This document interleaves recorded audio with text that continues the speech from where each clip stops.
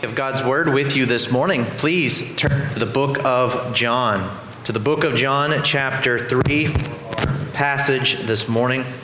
And as you are doing so, I just want to remind us, as it is Reformation Sunday, really the battle, the heart of the Reformation was twofold. First, it was a battle for the Word of God to be placed in the hands of the people of God. The Roman Catholic Church kept the truths of Scripture, wanted to safeguard it, protect it from misinterpretation, from error. And so it was not common, it was not popular, often it was not able for the people, the commoners, to have the Scriptures. And so if you go and look at this time period, many died translating the Bible, interpreting the Bible, getting it placed into the language of the people, into their hands. There's a famous saying during the debate of this time, what's going to happen if the Word of God gets in the hands of the commoners? And I forget which theologian it was. It may have been Wycliffe that said, give me time, give me enough time, and the man who handles the plow will know the Scriptures better than the Pope. That's the benefit, the blessing of the Word of God in the hands of the people of God. The second keystone of the Reformation was worship. Of course, as we learn about God, we are called, we are compelled, we are driven to worship God as He calls us to worship Him. That does not get to be dictated over us, that does not get to be told to us, but we see it from the Scriptures.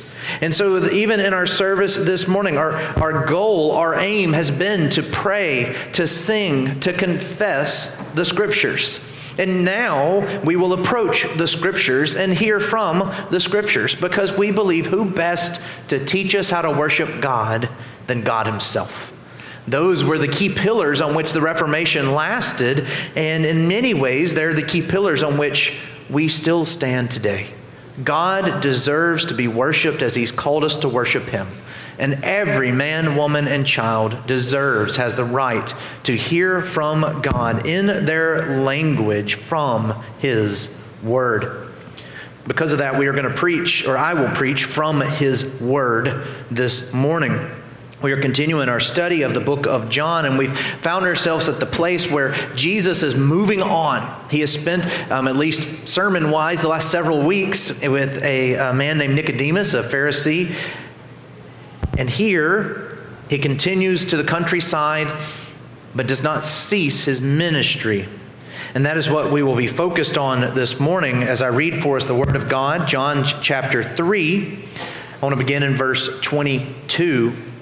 And read through the 30th verse. Would you please follow along with me and excuse me for that?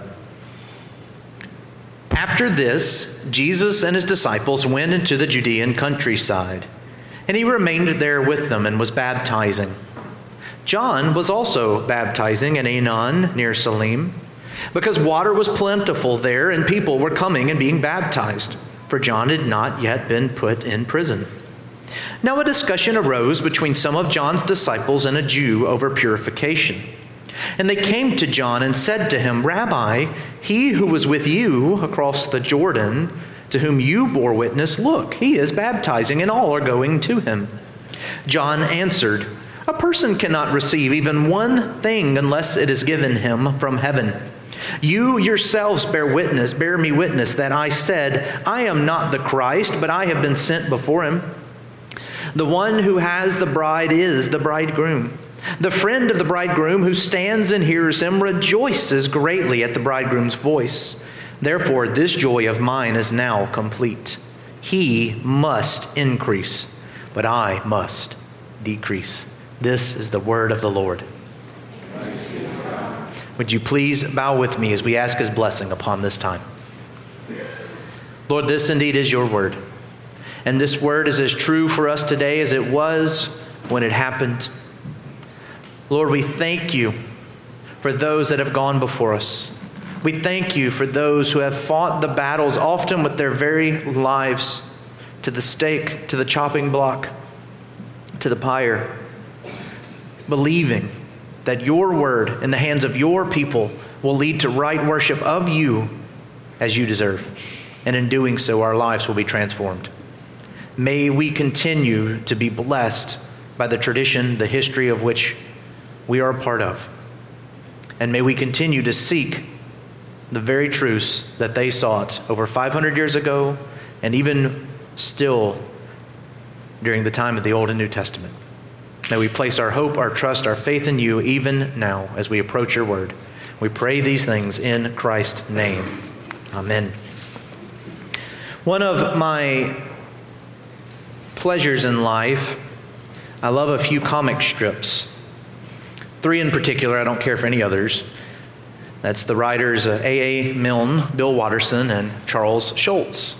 If you recognize any of those, we can talk afterward and we have a good time. If you recognize any others, then I don't want to talk. But no. The world of comics and comic strips is an interesting world. It's an interesting medium. It's a challenging medium to say something with such little space. Oftentimes, you have 3 or 4 panels in order to get across a story, a message, a theme.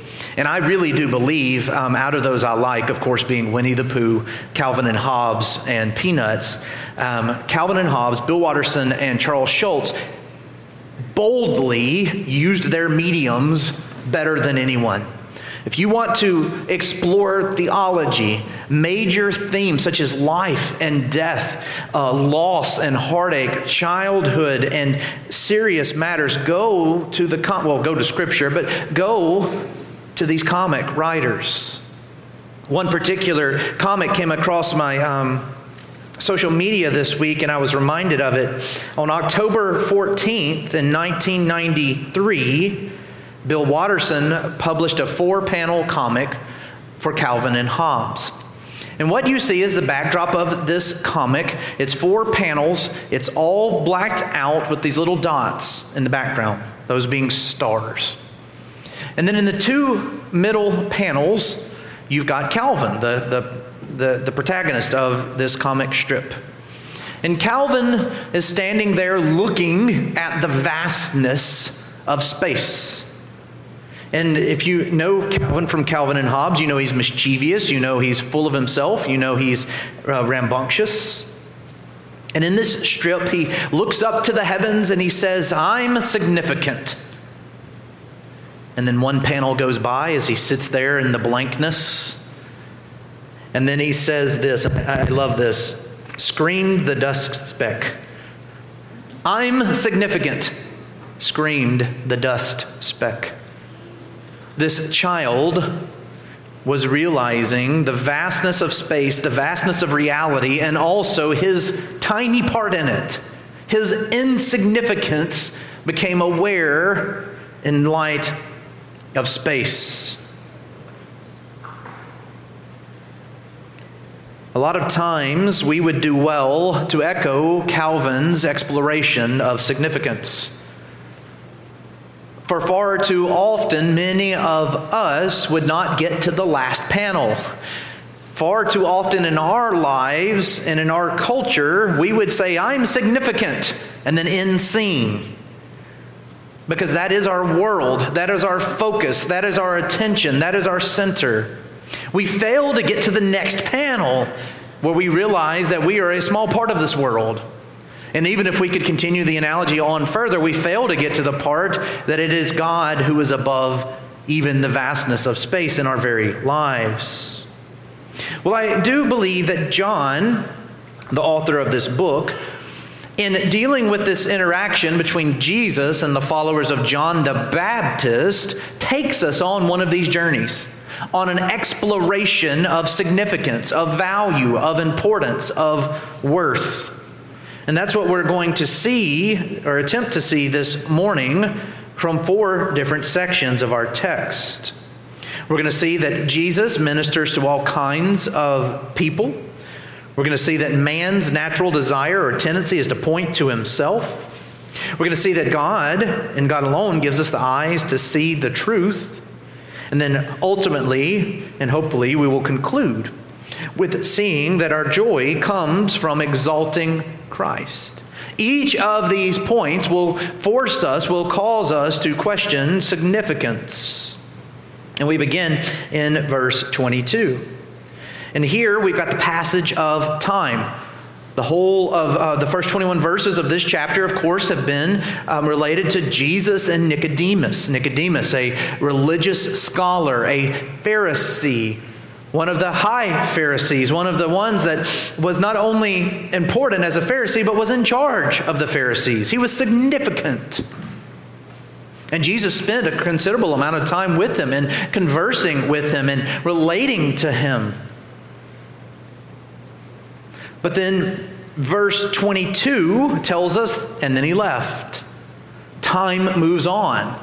We're moving forward. He doesn't stay with Nicodemus, but he moves into the countryside.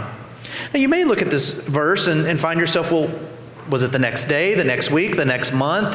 This is kind of an indeterminate marker of time after this. Being back in the South, I'm relearning again that this is how we talk to people about directions in life. Go up there a ways and then turn left after you see this sign. Go up yonder. Oh, my wife hates that word. It has no meaning. There's no, over there. You'll get there. You could look at this verse and read that.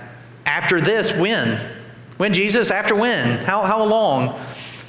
But don't be discouraged. I'm reminded of the words of John 21:25. He says toward the end of this book, there's also many other things that Jesus did. Were every one of them written, I suppose the world itself could not contain the books that would be written.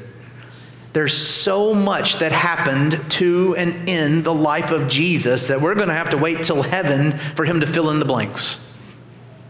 And so we don't know exactly, was this the next day? Was this the next week? When did he leave? But we do know that he marched on into the countryside. And this in and of itself tells us a great deal about Jesus. I said that this message really is talking about significance and our own natural tendency to point inward, to point to ourselves. That's not how Jesus ministered. You see, he starts John chapter 3 with the Pharisee, and now he goes into the countryside where he will be ministering to shepherds and farmers and commoners. Again and again, and we'll see this all throughout the book of John, Jesus ministers to all different kinds of people. And this is different. This is not our natural state, is it? This is not our natural way of being. We tend to want to find people just like us, and relate to people just like us. We're a very inclusive people. And yet Jesus does not minister that way. Jesus ministers to all sorts, from all backgrounds, all degrees of knowledge, whether they are incast or outcast or whatever they may be. And what is Jesus doing during this time of his ministry? Well, we're told, if we, again, just look at it and read what it says. After this, Jesus and his disciples went into the Judean countryside and remained there with them and was baptizing. John also was baptizing at Aenon near Salim because the water was plentiful there and people were coming to be baptized. Now, this is going to cause us some grammatical conflict when we get to chapter 4, verse 1. Chapter 4, verse 1 tells us that Jesus did not baptize. But we just read that Jesus was there baptizing. So what do we do? Is the scripture in error? Do we cast it all away? Do we just ignore it? Well, I think linguistically this can be easily rectified, although it's not going to suit our English mindset. The "and was baptizing" here most likely referred to Jesus and the disciples as a collective unit.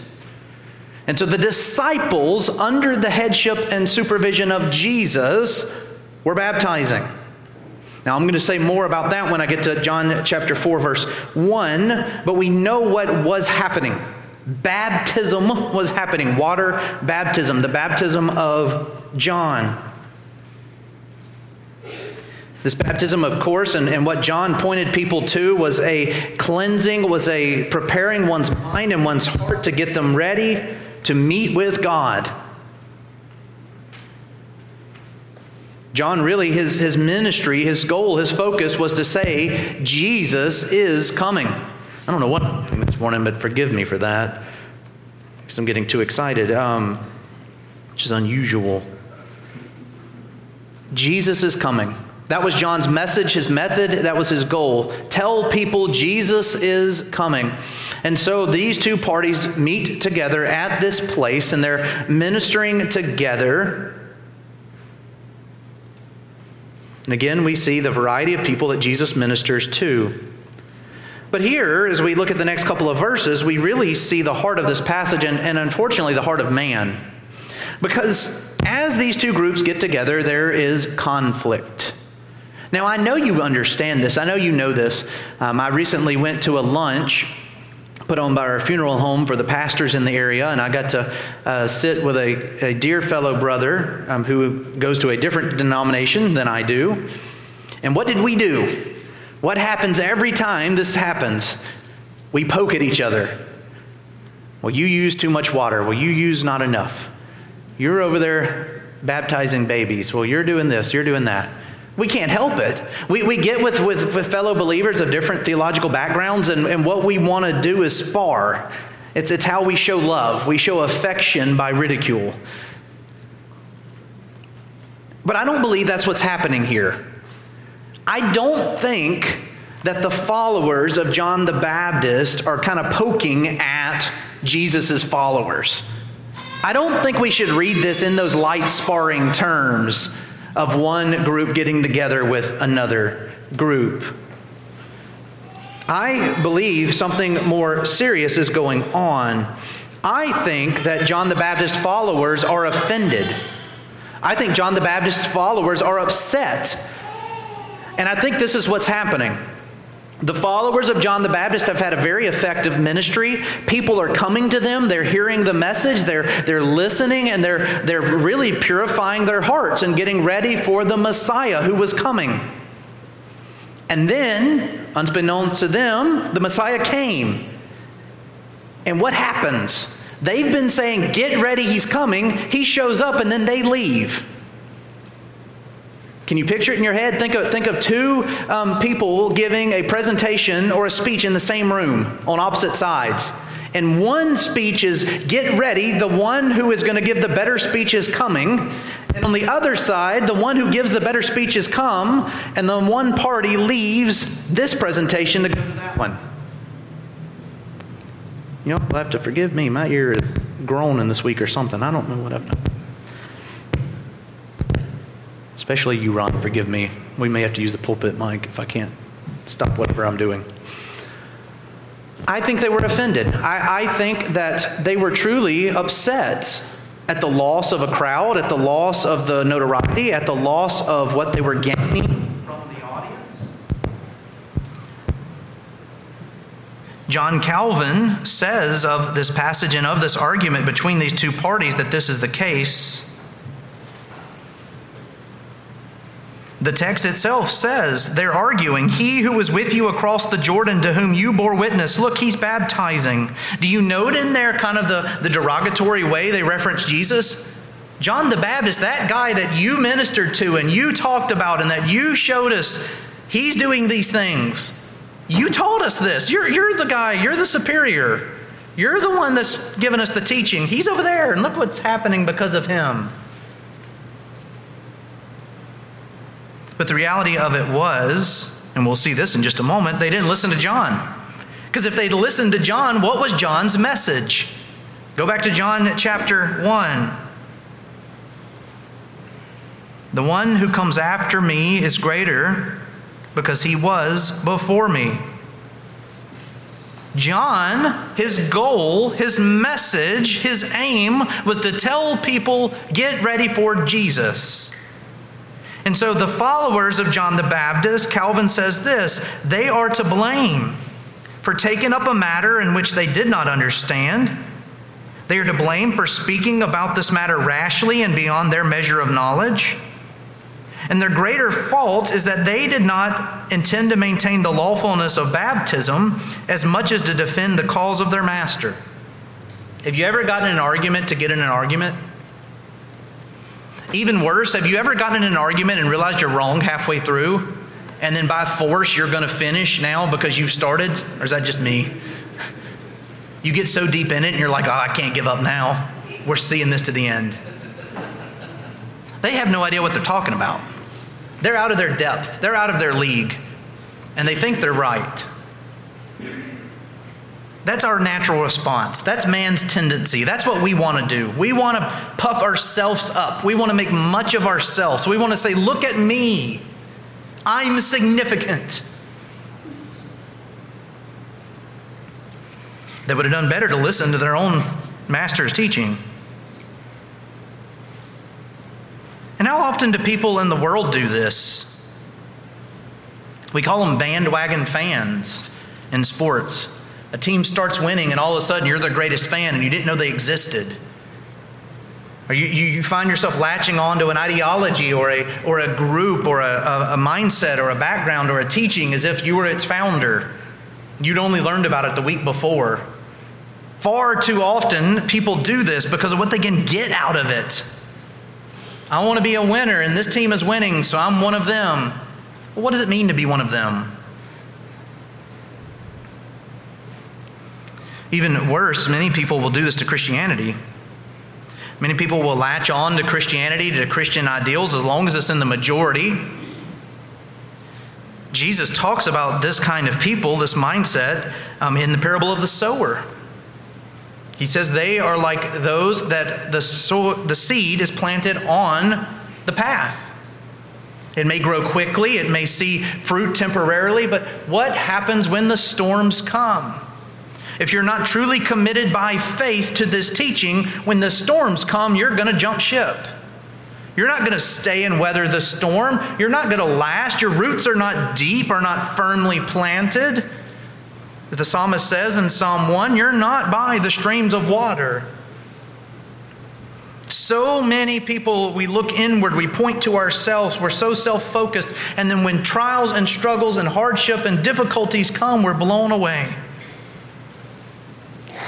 And so we must ask ourselves, how do I get out of this cycle? How do I get out of this mindset? How do I understand better? Well, we have to go to God. I love here, it would have been so easy for John the Baptist. John the Baptist could have, in response to this complaint brought by his followers, going, yep, I don't like it any more than you do.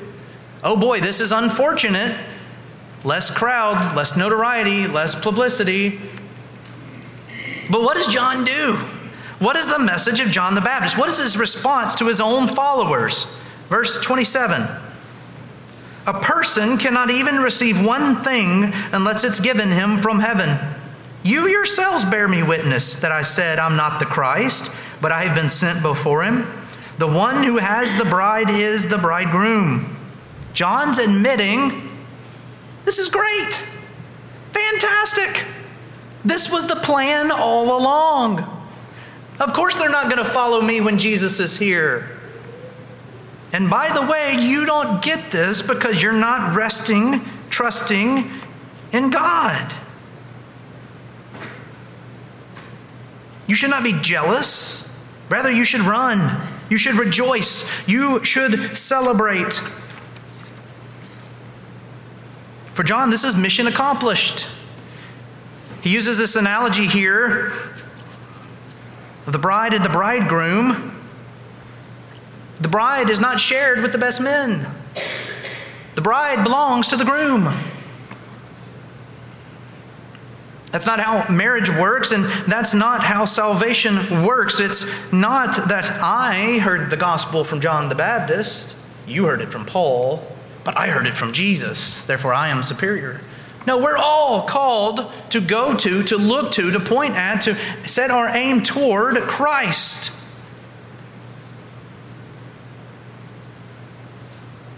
And I love John the Baptist for this because of this. And I tell you this soberly, that doesn't come without a cost. There will be cost in your life for deflating yourself and promoting Christ. How do we know that? Well, if you continue reading in Scripture, what does John get as his reward for this message? Beheading. his head chopped off, brought on a silver platter to a jealous woman who hated him and hated what he stood for. What did men like John Wycliffe, John Huss, Martin Luther, John Calvin, all of these men who fought with and for their lives during the time of the Protestant Reformation? A little known fact about Calvin. Calvin, during his ministry, was actively teaching ministers. He was training ministers. He was performing seminary tasks. And where was he sending them? To France. What was the penalty in France for opposing Roman Catholic teaching in the time of John Calvin? Death by fire. And yet he taught them, and yet they went. Why? Because they believed, were truly convicted, Christ is greater than me. His truth is greater than my life. His word is more precious than my reality and my world and my significance and my meaning. And here in this last verse and a half, we see really the pinnacle of this text, one of the greatest verses in all of Scripture, and one we should all memorize because it's one of the easiest to memorize. But before we get to verse 30, we finish verse 29. The friend of the bridegroom who stands and hears him rejoices greatly at the bridegroom's voice. Therefore, this joy of mine is now complete. What is the purpose of having maids of honor and best men in your wedding? Well, they serve a few purposes. One, to take care of things so you don't have to worry about it. To make sure that your tie is right and your shoes are clean and that someone's got the ring and that the getaway vehicle is gassed up and it's ready to go. And that the music at the reception is what needs to happen so that you can focus on what you need to focus on that day. And yet at the same time, the purpose of the maids of honor and the groomsmen is to get out of the way. It's just a little known, not really a little known secret, but in a wedding, the bride goes through a great deal of stress to pick a dress for the maids of honor that looks good, but not great. Tell me I'm wrong. Because they're not the purpose. They're not the focus. It's not about them. It's about the bride. And as Christians, we are the bride of Christ. We are his bride. And so for John the Baptist to say, I'll get out of the way. I'm just back here. I'm telling you to go to him. Here he is. I can step back. I've done my job. What does he say here? He must increase, but I must decrease. Oh, how would our lives be different if we lived every day like that? If we got out of bed in the morning and we quoted to ourselves as a form of prayer to the Lord and to our own hearts, God, today you will increase in my life through my work, through my words, and I will decrease or diminish. How would that affect our country? How would that affect our businesses? How would that affect our schools? How would that affect our households if we lived with the mindset that said, whatever may come, whatever the cost, whatever the consequence, I will promote Christ.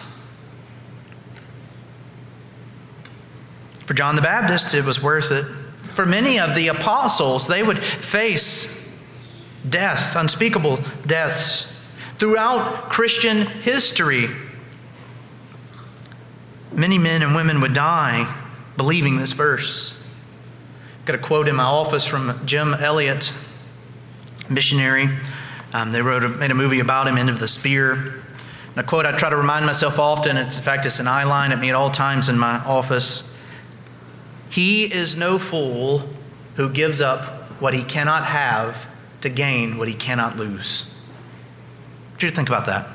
He is no fool who gives up what he cannot have to gain what he cannot lose. For humans, for humanity, death rate is 100%, given the margin of error for 2 that went to heaven immediately. We're all going to die. That's guaranteed.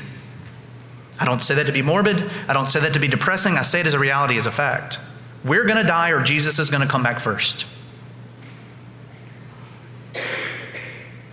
Wouldn't you rather give that up to spend an eternity with him?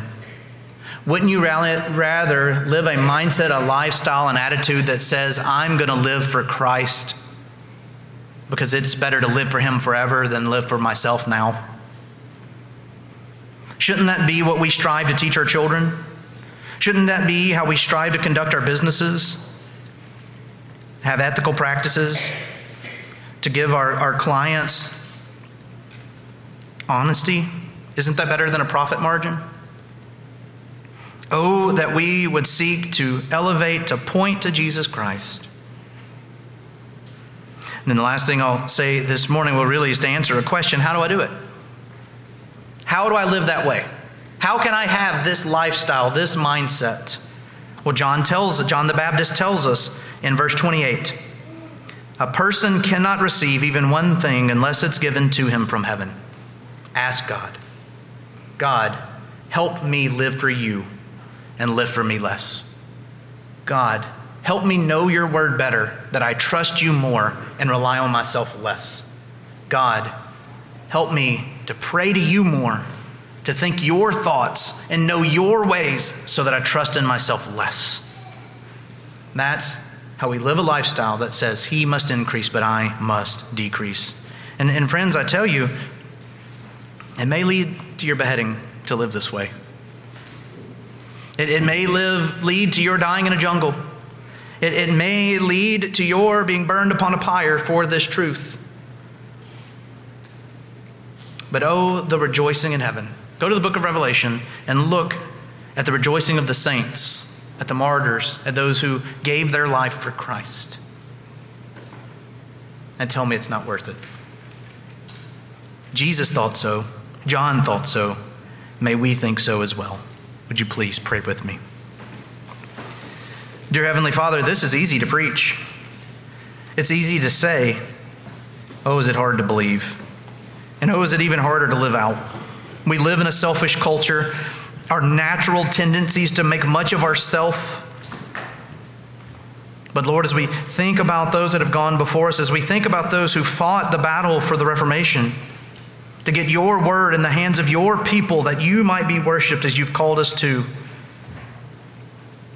might we continue that battle today? And we can only do so by asking for you to lead it, by studying your word, by coming to you in prayer, by observing the sacraments as you rightly have called us to, and by fellowshipping together with fellow believers and standing for truth, whatever the cost. Lord, may it be our plea, our cry each and every day that you would increase in our lives and we would decrease. Thank you, Lord, for your word and the truth it contains. May we go forth in power, having heard it. I pray this in Christ's name. Amen.